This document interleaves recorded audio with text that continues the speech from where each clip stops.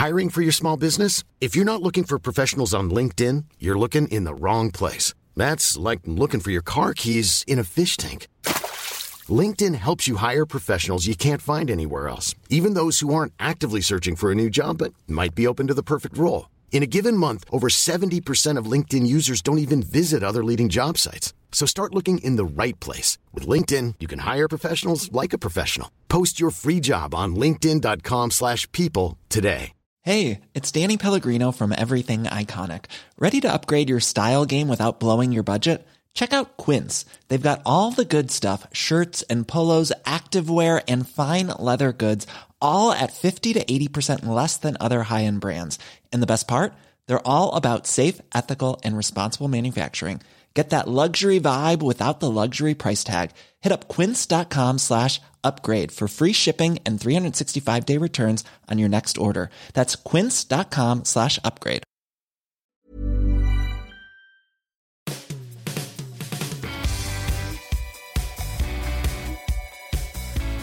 Welcome to the Football Writers Podcast, featuring me, Mike Calvin, Jordan Jarrett Bryan of Channel 4 News, and Seb Stafford Bloor of Tifo Football.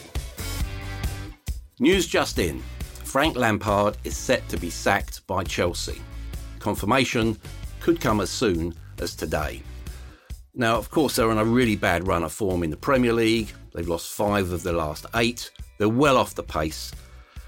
We're 18 months into the 3-year contract that Frank Lampard was given. He's overachieved in his first season, but now reality is bitten. Chelsea don't take prisoners. He's been sacked. Jordan, you surprised? If he's to be sacked, no, I wouldn't be surprised. But 2 things. I think he was thrown a horrible hospital pass at the start of the season. And this might sound weird, but by being given too many good players. I think some of those players that he was given at the start of the season, I don't believe he wanted. I think the Kai Havertz signing, on the face of it, is a brilliant one because I've watched him for a couple of years and I think he's a phenomenal talent. But it felt to me like Chelsea were getting him because they were fearful of somebody else getting him. Let's get him now before someone else does, because this guy for the next decade is going to be the hottest kid in Europe. I don't think Lampard needed or wanted him. And I think as a result, the pressure that was put on Frank Lampard was, we're not expecting top 4. We're expecting a title challenge. And I think a lot of people were talking about Chelsea top 4 at the start of the season. For me, with that outlay of spending, you're not telling your manager, I'm expecting top 4. You're telling your manager, if you don't win the title, you better come very, very close to it. And I think that was unfair. The second thing is, I support a London rival club, so all banter aside, and yeah, Chelsea getting the guy sacked, ha, ha, ha, ha, ha. I'll love it. I actually don't want Lampard to be sacked because I think whilst he's made some errors and some mistakes, and where they are right now, I mean, they're 5 points off top 4, let alone a title challenge. I've seen a couple of glimmers. I've seen some glimmers of a rays of light from Lampard's management of him doing some good things at Chelsea. And I think that given a bit of time, I think Lampard deserves the opportunity to try and turn this around. Now, we know what happens at Chelsea. You don't get time. Roman has put his money where his mouth is and he's shown what he wants. But I actually won't take too much glee if indeed he is to be fired. I think he's a young manager who's learning. And I think it will be a little bit harsh to fire him. But yeah, we know what happens at Chelsea. They don't mess around. So it seems like within the next 48 hours, he could be gone. Yeah, well, certainly the sources seem to be very reliable. So I think we can probably take it as read that it will happen. Again, I suppose the question I'd pose to you, Seb, is whether it's fair. You know, I know football, or modern football, is not about equity or fairness, but did Frank Lampard get enough of a chance to do what he needed to do? Really difficult question to answer, because in one sense, yes, they gave him the license to use the products of the academy to build a squad around new components who, you know, in a different era probably wouldn't have had the same chance. I mean, that was slightly a product of the transfer ban, but it was still a latitude that a lot of other managers wouldn't have received. I think it's really hard to look beyond the bottom line, which is Chelsea spent almost £250 million over the summer, and Frank Lampard has taken them to mid-table. and he's been knocked out of the League Cup by Spurs. Like, I know that's a very black and white way of looking at it, but it's just the reality. They're not going to even compete for the title this year. They're well off the pace, and that's during a season where everybody is a little bit ropey. I know Manchester United have been a lot better, but I wouldn't say that the title race is anything like it was in the previous 2 years. Also, I think this represents probably for Chelsea a choice between their investments and their head coach, because no matter what else you'd say about Chelsea this season, Timo Werner and Kai Havertz have been a crushing disappointment so far. Werner in particular looks absolutely broken as a forward. I don't think that's a permanent state, and he's not in any sort of terminal decline, but it's something you need to fix. And as Jordan alluded to, these are two very, very, very good players who are underperforming significantly. And there are lots of reasons for that. Havertz has had coronavirus, which is hugely debilitating. But at the end of the day, you've got to fix it.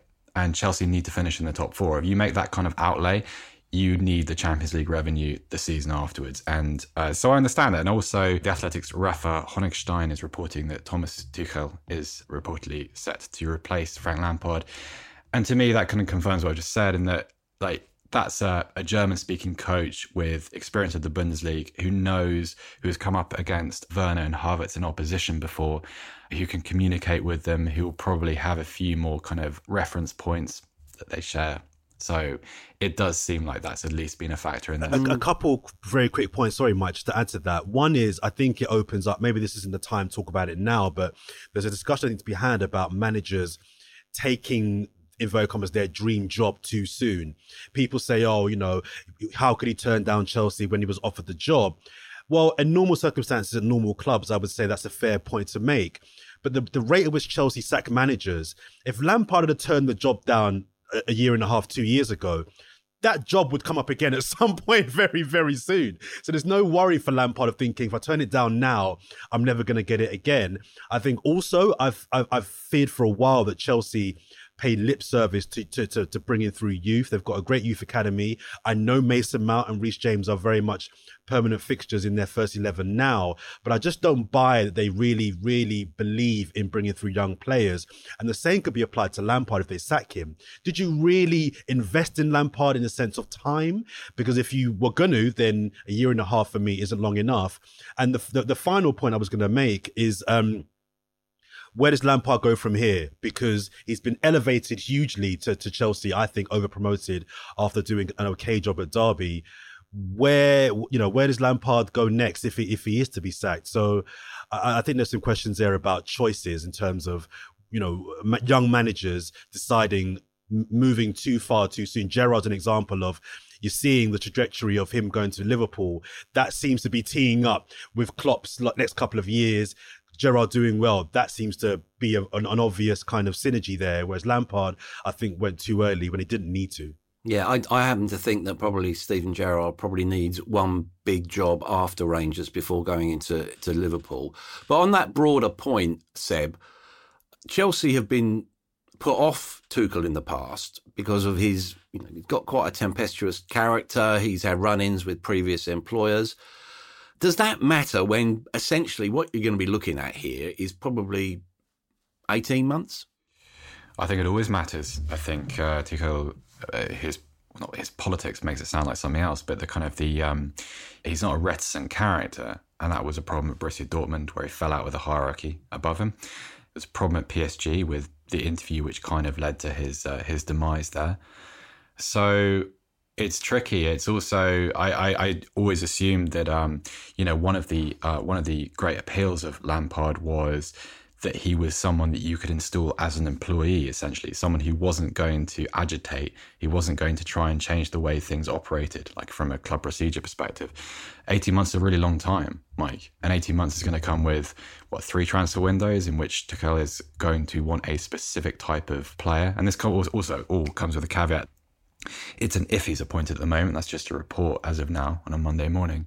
But it's always relevant. A manager's personality is always relevant to his job performance. So it's an unlikely combination. His personality, like the way he's conducted himself in the past, with how Chelsea like to do things and how they like to departmentalize squad building, recruitment, sales, that kind of stuff. It'd be interesting to see how that worked out. It's also worth mentioning, sorry, Mike, well, this is the Football Writers Podcast, and Lampard has been a very popular figure within the media, but I know for a fact that the press conference he gave last week didn't go down very well in media circles. And I wonder if that's just a symptom of a young manager feeling the strain, the pressure that he's under, his attack. And I think it was a polite attack on a particular journalist. Whether you think that he was right to defend himself or not is a separate thing, but it didn't go down very well in the media. When you start seeing those inverted commas attacks on the press, you know it's going one way. I will just add there, like, I disagree with Jordan a little bit, and I don't think it was polite. I think he accused the journalist of being an attention seeker, of posturing on social media for attention. I thought it was the moment he showed he didn't really have the temperament for that kind of job. I'm afraid maybe it's an experience thing, maybe a pressure thing. Frank Lampard's a human being, but I thought it was, I wasn't terribly impressed by that. I must admit, I just thought it was just another football day where I think a manager has got the right to actually defend himself. And, I've had personal experience with Frank. I remember we had one stand-up row for about 45 minutes on a Sunday morning. And it ended up with... That's a long row. Oh, it is. Row, Mike. But we ended up actually agreeing with one another, which was bizarre. But it was one of those ones where he had a point to make, and he called and made the point, which I actually respected far more than someone sort of murmuring in the background. I have no problem with managers, and this specific instance of Frank Lampard, defending himself. I suppose what it does do, Jordan, is it just show the pressure on a human being as a football manager. And you mentioned right at the start about dream jobs. Now, Steve Bruce at Newcastle would basically say, well, that's my dream job. I used to bunk into St James's Park when I was a kid. His Newcastle team have scored 1 goal in 8 games. They've lost 6 out of their last 8 league matches. You've got the fan base that's so disaffected that protests are being staged outside an empty stadium. This is going only one way, isn't it? Yes, it does. It does. It's not a good run, as you mentioned there, at all for Newcastle. They're being dragged week by week into a relegation scrap after I thought a quite good start. I was quite surprised by their start to the season this year, and I was starting to believe that actually Newcastle weren't going to be involved in a relegation scrap this season, but they are sleepwalking into that at the moment. I was looking through their squad over the weekend, Mike, and I felt for some years that the Newcastle team is very much a championship team that has been kind of punctured, if you like, over the years with the occasional quality player. Joe Linton, Atsu, Dumet, Manquillo, Clark, Fernandez, Lascelles, Gale, Hayden, Yedlin, Carroll, all not good enough for the Premier League. I think Almiron is one of the worst signings the Premier League has ever made. He's absolutely shocking. And John Joe Shelvey, I've had so many arguments with friends of mine over the years about him. I've never rated John Joe Shelvey. He has that 150-yard Hollywood diagonal pass that comes off 1 in 7 times. Every now and again, once a year scores a screamer. I think now he's regressing even further back than where I thought he was to start off with. It's a really, really poor squad. Wilson, Dubravka and Shah, I think, are good Premier League players. And St Maximin I like, but I'm not sure if you're a team at the bottom end of the table, you want a player like him who's unpredictable. You can get away with it at the top end of the table, but when you're down the bottom, someone who's unpredictable like him, I'm just not sure works for that particular team. So it's very quickly turned from Steve Bruce's dream job to his nightmare job. And I can only see them getting dragged into a proper scrap this season. I think they'll go. I think with Steve Bruce as well, I'm at the mindset now, Mike, where I think to myself, he might as well just go for it. He's going to get sacked at some point anyway. So he might as well just say, you know what, let's play some expansive football. If we lose, we lose. Let's just give it a go. Because the Newcastle fan base, from what I hear, that's all they really want. Give it a go, entertain us. And if we lose, we can accept that. Yeah, there were more protests on Saturday night, weren't there, Seb? And, you could look at this, that Steve Bruce is really fortunate that there are no fans in the ground at the moment, because it would be poisonous. To be fair, the club has suffered from COVID. That is an extenuating factor. Alain Saint-Maximin is just back after 8 weeks because of that. But surely all this taken in the round, it's not enough to hope that the shortcomings of other clubs will help them survive, is it? No, definitely not. I mean, especially so, Mike, if you look at some of those other clubs. I think of Fulham particularly because, they're dramatically improved from what they were at the beginning of the season. You'd expect on the basis of history that at some point West Brom will get a jolt as a result of the Allardyce signing. Whether we enjoy watching it or not, they'll probably be more effective than they have been. I think what concerns me about Newcastle is not the idea of Steve Bruce, not the partnership between the players and the manager. There's rumours that Graham Jones is going to come in and do some coaching to help Steve Bruce. I think what troubles me is that you can imagine that group of players and that coaching staff staying together for 10 years and the football remaining exactly the same. There's no ideas, Mike. There's no sense that, and I think this is actually what irritates fans, what provokes fans, is that nothing changes game to game. It's the same game plan. It's the same strategy. And if you're a supporter, you can put up with losing and you can put up with imperfections and flaws in a performance as long as you can see where you're going as a result of them, what they're in aid of, what that failure is instructing. At Newcastle, it is just a joyless slog through the fixture list. And that would be very, very difficult to take. I've got a lot of sympathy for Newcastle fans because actually anytime they complain about a situation like this, somebody turns around and says, well, what do you want? You want to win the Champions League? This kind of weird false equivalency that's deployed against them. And there's no justification to it. And you're quite right. The situation is really only heading in one direction. Sorry, Mike, it's just briefly. It's also a bit of a myth as well that Newcastle don't spend money. They do spend money. They just spend it very badly on very bad players. That needs to be looked at too. And I just think from a Newcastle fan point of view, they're just very much in like season 7 of a really bad box set of here we go again. It's more horrid seasons of what's coming. You're not going to get good football. You're not going to do anything special in the cups. And I do have a little bit of sympathy for the fan base in that sense. It's also where seasons 1 to 6 have also been pretty bad as well until season 7. You really shouldn't be persevering with the box set after that. Yeah, put it in the skip. What about, on Tuesday night, they've got Leeds at St James's Park. Let's look at Leeds if we could, Jordan. It is a club with an exaggerated view of its importance, based on its history, probably. You look at them at the moment, would it be for Bielsa and this season just enough for them to just keep their heads above water in the Premier League? I love how you phrased that, an exaggerated view of its own history. It's so accurate. Oh, I'm so bored of this Leeds loving. It's just like really sending me insane. I think they'll stay up. I think they've got enough in the bank already points-wise to stay up. I think they'll lose a lot more games, but I think they'll win a few more games as well. So I don't think there's no issue for me of whether Leeds will stay up or not.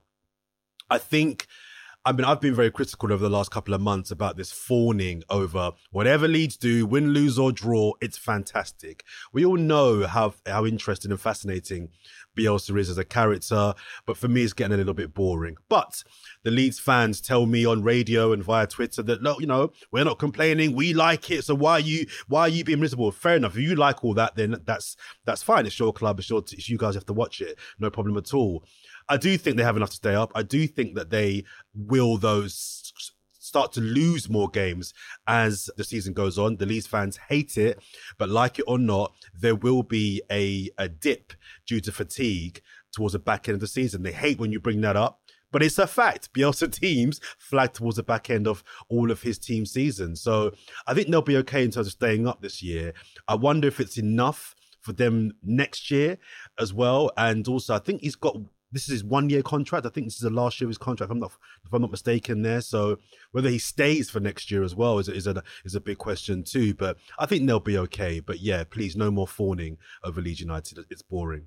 In hindsight, and I know this is going to be a delicate question to answer, but in hindsight, Seb, how damaging was the Karen Carney episode? I don't know. I think for a lot of neutrals, it probably reminded them why Leeds United have never been anybody's second favourite team historically.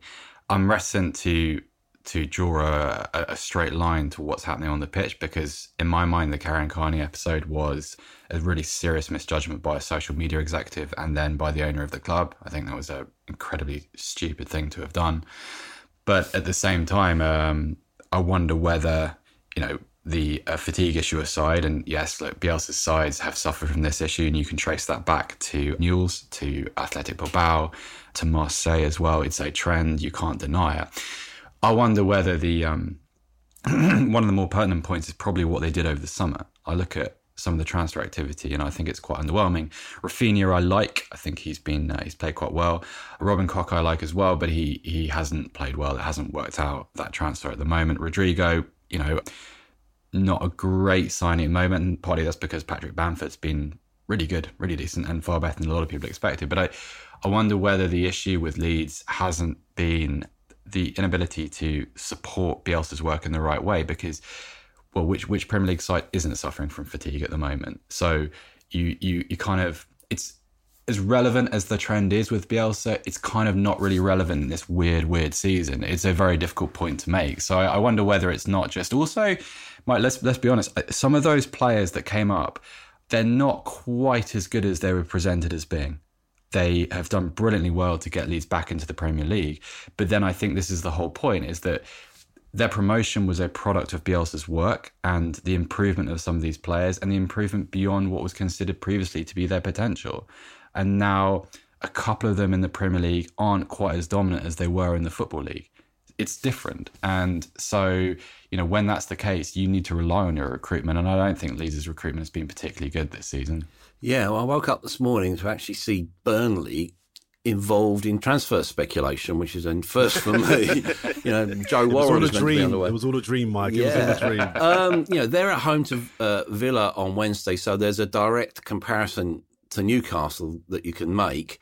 But in many ways, aren't Burnley the complete opposite of a Newcastle? Yes, yeah. Or, you know what you're going to get. They're very, very clear in what their objectives are for the season.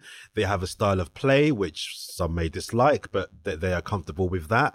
The fan base seem to buy into what the management and the ownership of the club are trying to do as well. So, yeah, it's not really for me, but there is a very clear objective of what Burnley are all about. Sean Dyche, it's been mentioned over the last couple of years, the talk of maybe him missing the boat or maybe getting another job, a more glamorous job, a bigger club job. I think it's an interesting one because I would like to see Sean Dyche get a job at a bigger football club to see actually if he could mould another team into a different style of playing football. I wonder if, and there's no other industry I can think of where you can do a solid job at the top level of that industry with a small company and not be poached by a bigger company. Football seems to be the only kind of industry where you can do a decent job at somewhere like Burnley and not be considered.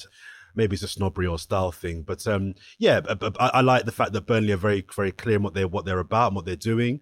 It is a big game for them. I don't think they'll get dragged into relegation zone. I think they'll be okay, but I think there are questions for Sean Dyche to ask himself about what he's still doing at Burnley and what's next. What's the next chapter now for Sean Dyche in his Burnley book? Yeah. I suppose the question is, Seb, is he fated to be typecast as a sort of a dour, functional coach? But you've also got new ownership. They're promising AI recruitment. That will require a balancing act if Sean Dyche is going to stay there. I actually think he can evolve and develop. And also, when you look at it, I thought it was probably overlooked at the weekend, a really good win at Fulham. Are they going to have is that the start of a potential cup run, do you think, also? I don't know about the cup run because I still put Burnley in that category of teams who would probably like a cup run but could potentially be damaged by one. It's that old philosophy about what you should do with the cup competitions if you're destined to finish in the lower half of the in the bottom half of the Premier League.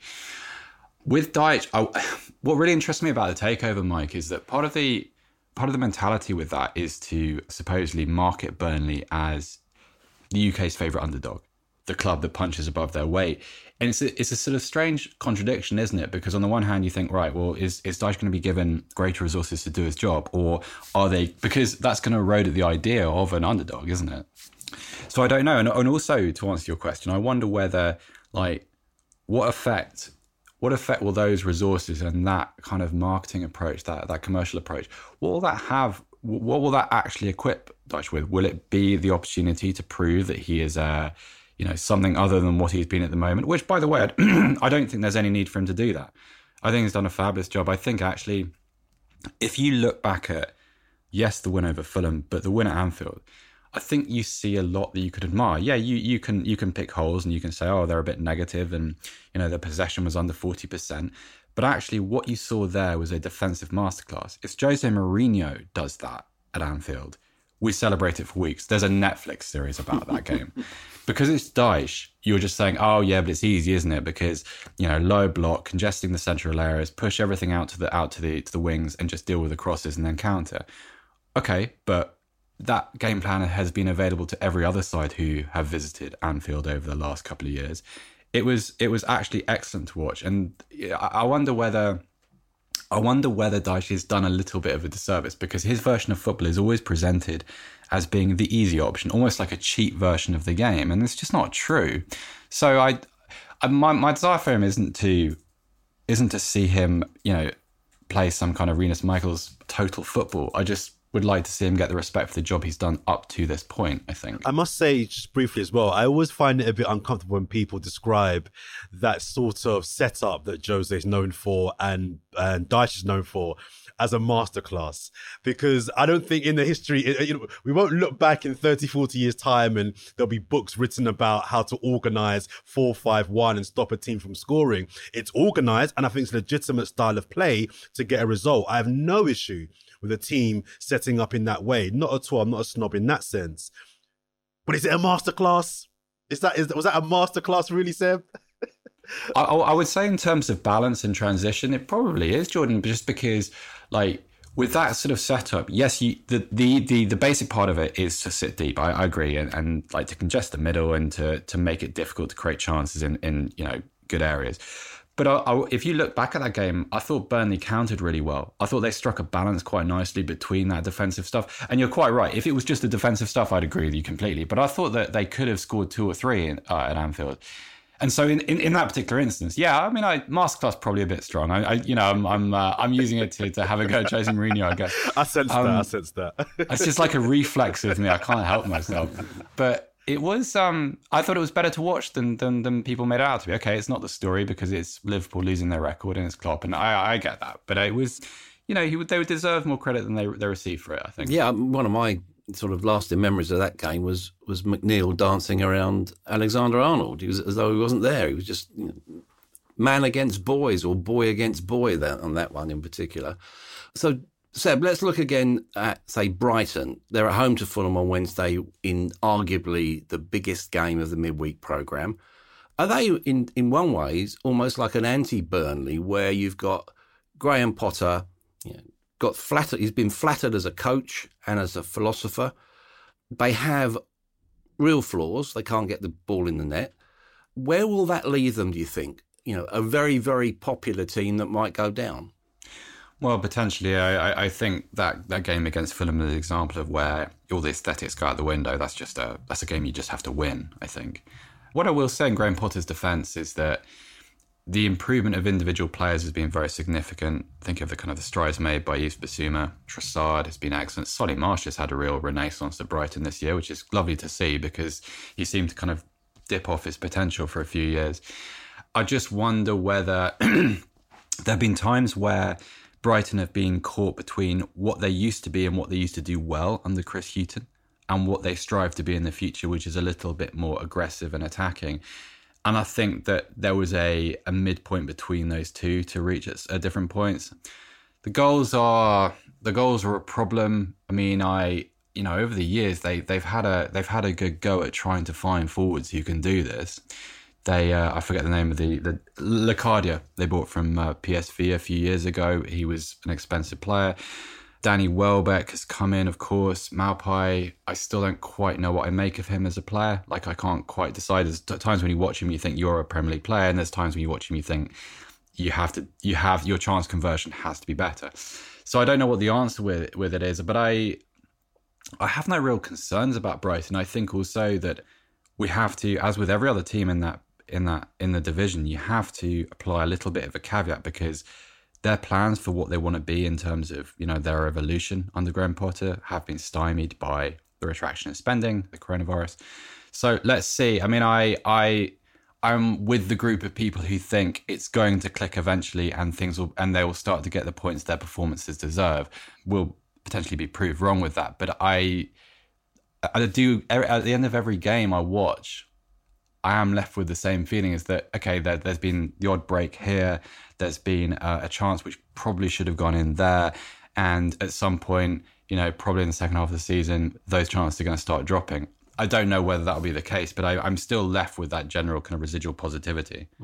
What about Fulham? There's been an upsurge in positivity as far as they're concerned in recent weeks. Jordan, what do you make of them at the moment? They're looking good. They're not winning many games, but they're not losing many games even. I think in where they are, it's about just getting points on the board, albeit one at a time. My concern for Fulham is a little bit like Newcastle. It's very much a championship team, but my main concern is that they're up front, they look very championship. A lot of their frontline attackers, for me, they're just not good enough. And I think they'll stay in the Premier League if they can keep clean sheets and nick a goal somehow the other end, because they're not going to score many. There won't be many games where they score 2 or more goals, just because I like Lookman. I've been a big fan of Lookman and Guisa. A lot of the other attackers, I've never been a big fan of Mitrovic. He's in that kind of Cameron Jerome bracket of, too good for the Championship, but not good enough for the Premier League. And that's where my big concern is. Ruben Loftus-Cheek is a player that I think could be the guy that keeps him in the Premier League. I think he's got huge potential, but whenever I watch Ruben Loftus-Cheek, I'm always left wondering why you don't give more. He always plays within himself. He's never really, there's more to come from him, and I've never seen it, but I know it's there. So I think if he can really get the 8 or so goals between now and the end of the season that I think he's capable of getting, that could be the difference between them staying up and going down. But they've given themselves a chance. If they win this game, I think Brighton are in big trouble, because I think the gap them is only 2 points. They'll be in big trouble then. So I think for Brighton, it's a must not lose at the bare minimum. But if Fulham can win this, I fear then more for Brighton than I do for Fulham. Yeah, because the 2 games they've got after that are Spurs at home. Spurs. So yeah. I was just going to drop in there. I quite like Anguissa, Jordan. I mean, from the player that first arrived at Fulham, who then got loaned out to Villarreal, I think he's evolved pretty dramatically. I will go with you with that kind of attack on Mitrovic. I don't think Mitrovic is fit. Like I don't think he's looked. I do agree that sort of at his best he probably belongs in the kind of the lower regions of the Premier League, but he hasn't even been the player he was last time. He just looks fundamentally unfit. And whilst I think Lookman's been good, I think Loftus-Cheek has been good. I've been quite impressed by Bobby Reid. I didn't ever think I thought he's from the West Country down here, and I saw a little bit of him at Bristol City, and I thought he was a Championship player. He's played pretty well. I think if you put in a different pivot, you put in a proper focal point who's fit and who represents the things Mitrovic does at his best, at his fittest, I think they would be in a very healthy position. But it's almost like he's the obstruction to, because this tendency is still right. He should play because it's Mitrovic, but then in reality, is he really, or is he an imitation of what he used to be? It's an interesting little conundrum there. And having said all of that, just briefly as well, I think that the fact that the team, I think in the main, is a Championship squad, I think you have to give a lot of credit then to Scott Parker, who at the start of the season, I had massive reservations about. I was really not sure about him, but I really like watching managers who learn and improve. And he's learned lessons from the first half of the season, and he's definitely improving. So whilst I wasn't convinced about Scott Parker, and I wouldn't say I'm now convinced about him, I think the reason they've got a chance staying in the league is mainly down to him. Yeah. Well, if we look at managerial uncertainties, it's pretty significant, isn't it, that there's no noise whatsoever about Chris Wilder's job security at Sheffield United. Their aim probably is just to beat Derby's record of 11 points.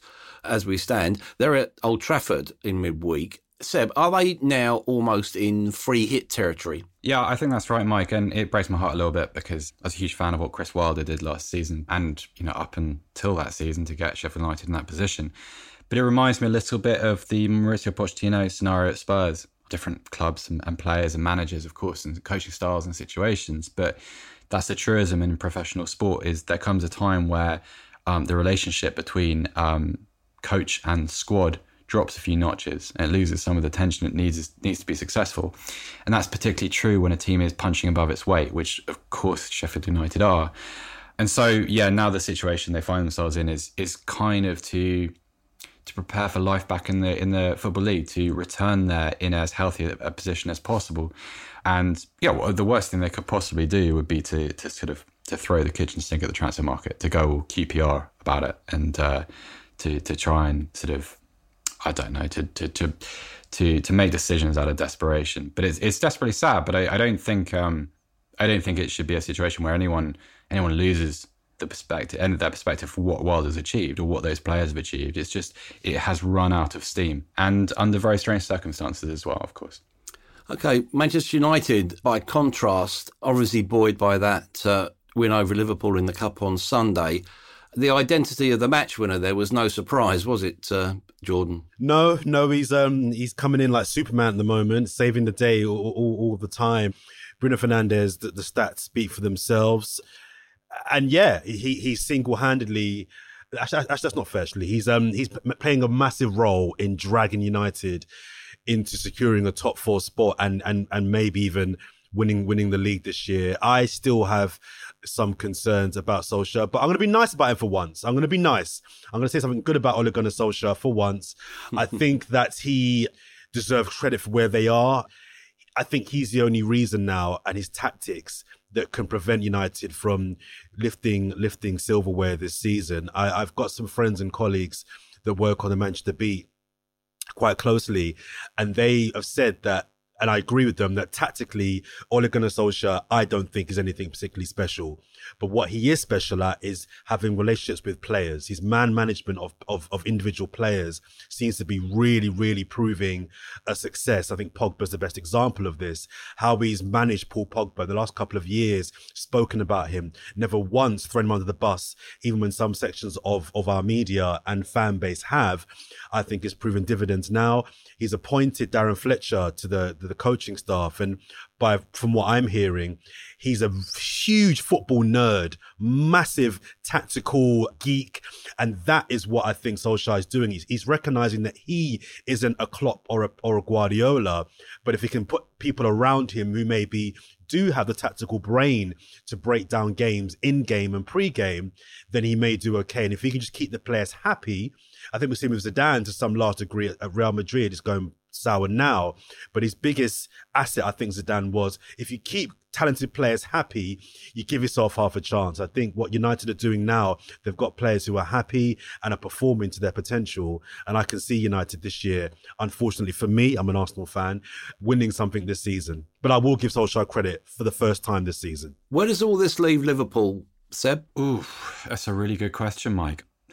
I don't know, and I'm also really hesitant to be too bold with any predictions because, you could very easily see them beat Spurs on Thursday and then, run through the fixture list. I mean, they've got Man City on the horizon, but that's a De Bruyne-less Manchester City.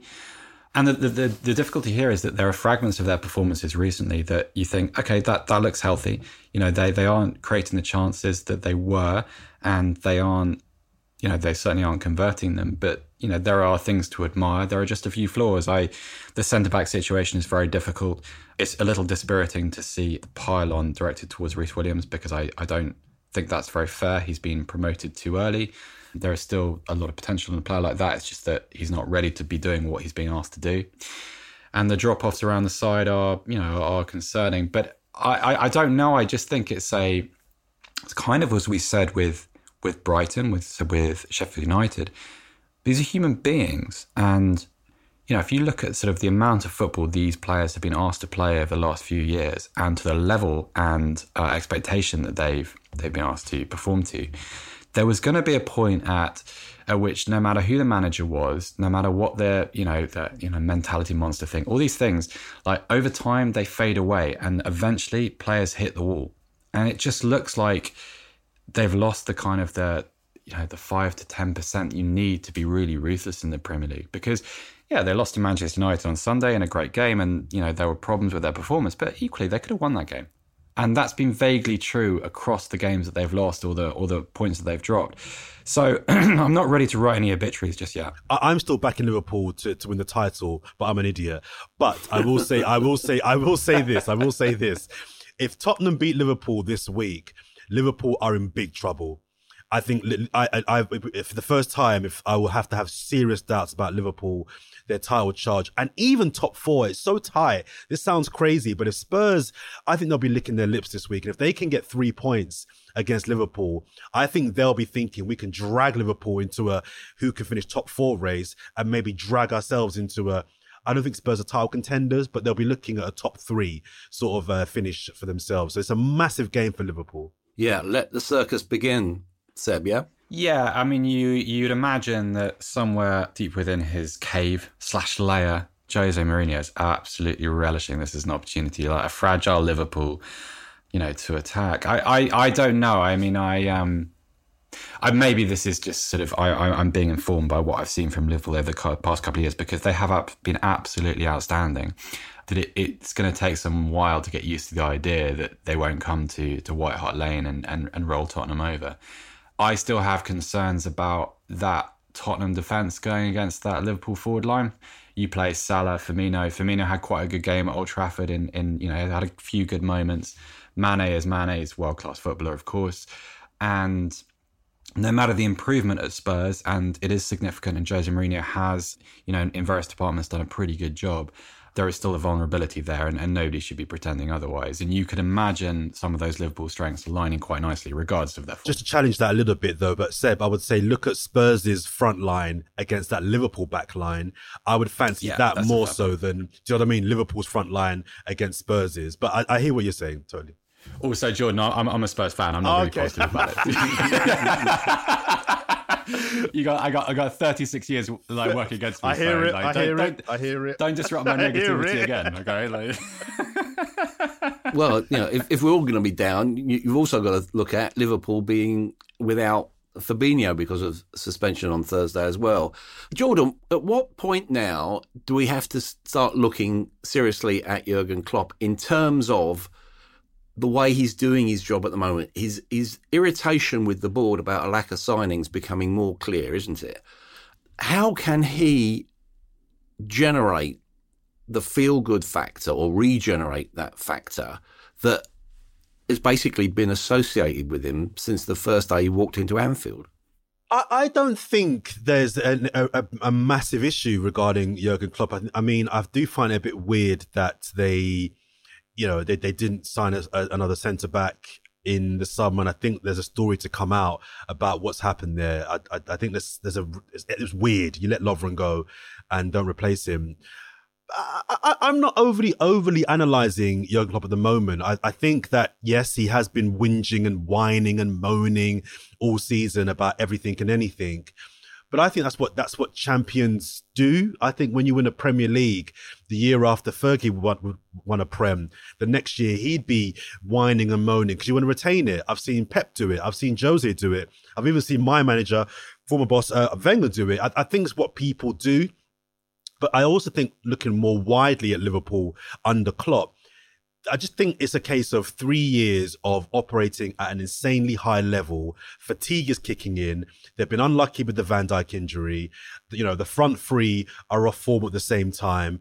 They've had to rejig the team, put midfielders in defence and all that sort of stuff as well.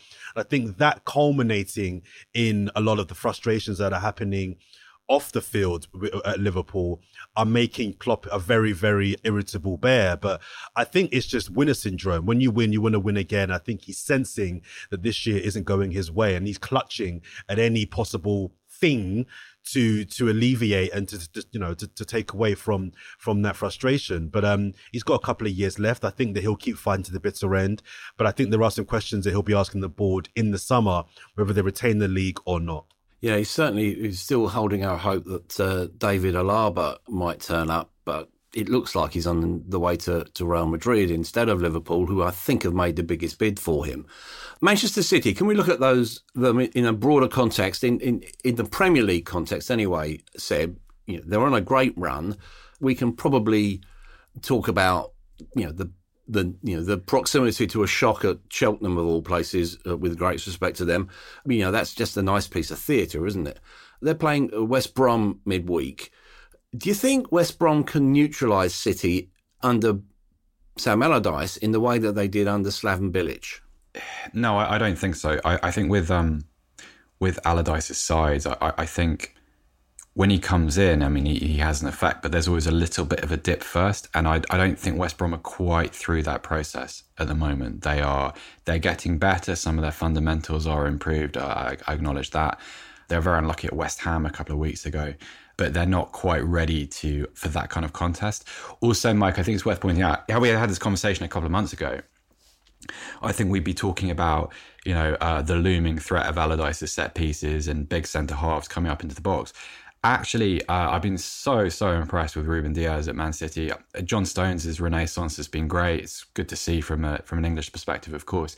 I think City defensively have become a lot better, Cheltenham issues aside. And you do suddenly feel a whole lot more positive about them having to go to a ground and facing an opposition like that.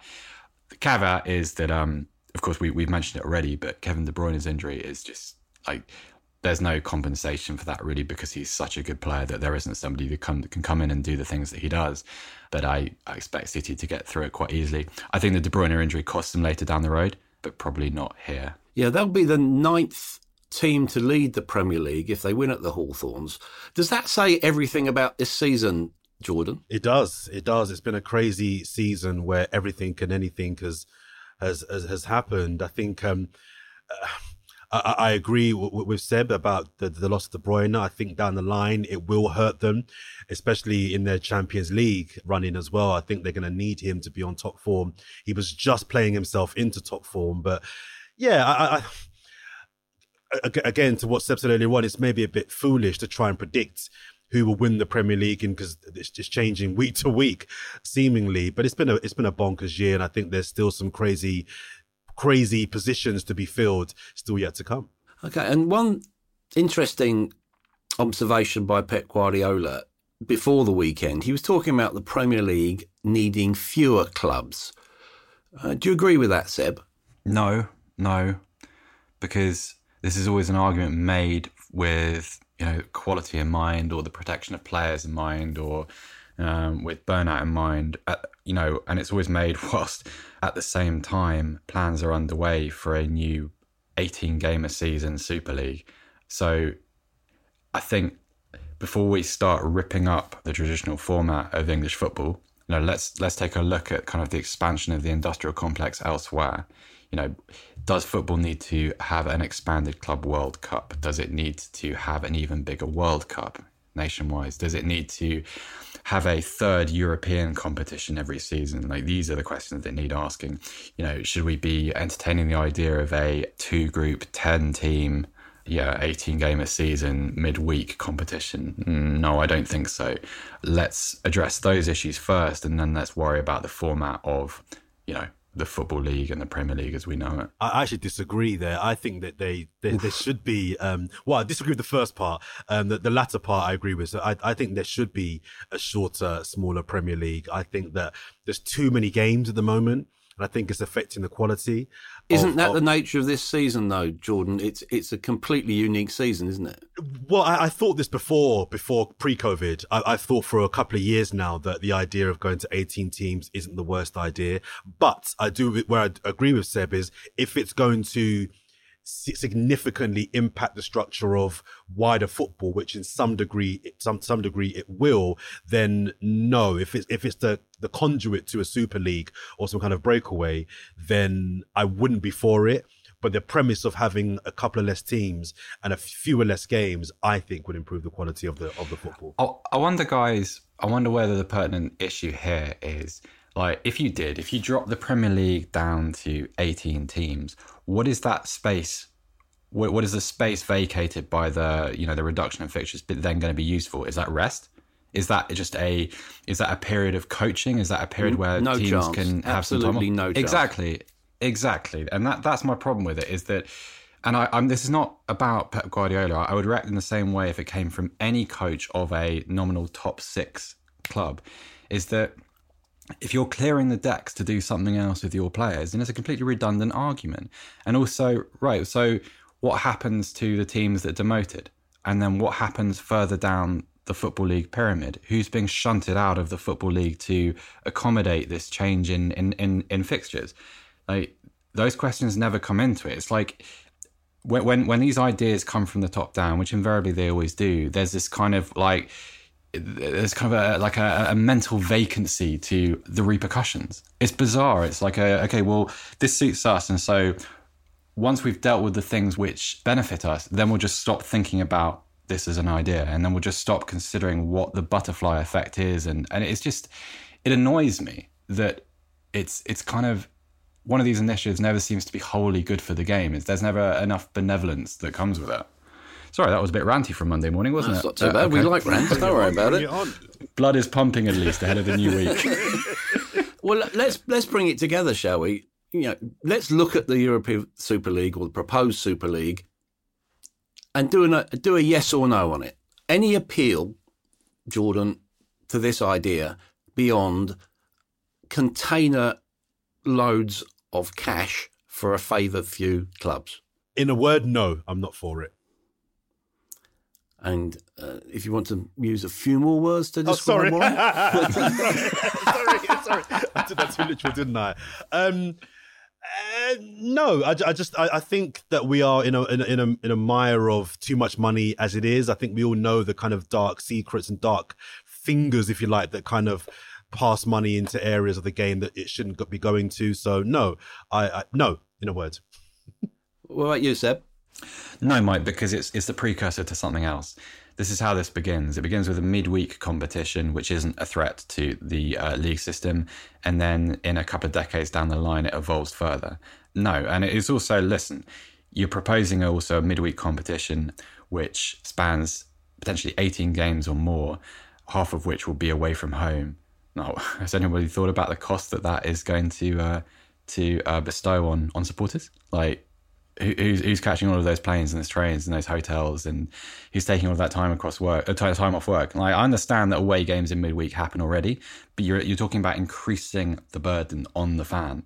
Nobody seems to even considered that. It's quite extraordinary. Well, not extraordinary actually at all. It's not. But that's the nature of modern football. It is. The fan supposedly doesn't matter anymore, which is awful. Well, I tell you what it is, Mike. It's kind of, the fan doesn't matter, and you know what? We'll find new fans. We'll find new fans somewhere else. There'll be somebody else to take place, or we'll find somebody from over there who can, who we can sell a ticket to. It's awful. Yeah. Well, from my point of view, I would say let the big six, and that's their description, by the way, pick up their £310 million joining fee, their supposed £200 million a season. They don't own football. They're fleas who think the dog belongs to them. They're welcome to their sterile, short-sighted greed league. FIFA and UEFA are probably wasting their breath, threatening sanctions. But hey, they lost the moral authority to govern long ago. The Super League won't kill domestic football, as some fear. I think it will reaffirm it, because local football for local people will mean something more than money. Do you agree? Please let me know. And in the meantime, thanks to Jordan and Seb, and to you for listening to the Football Writers Podcast.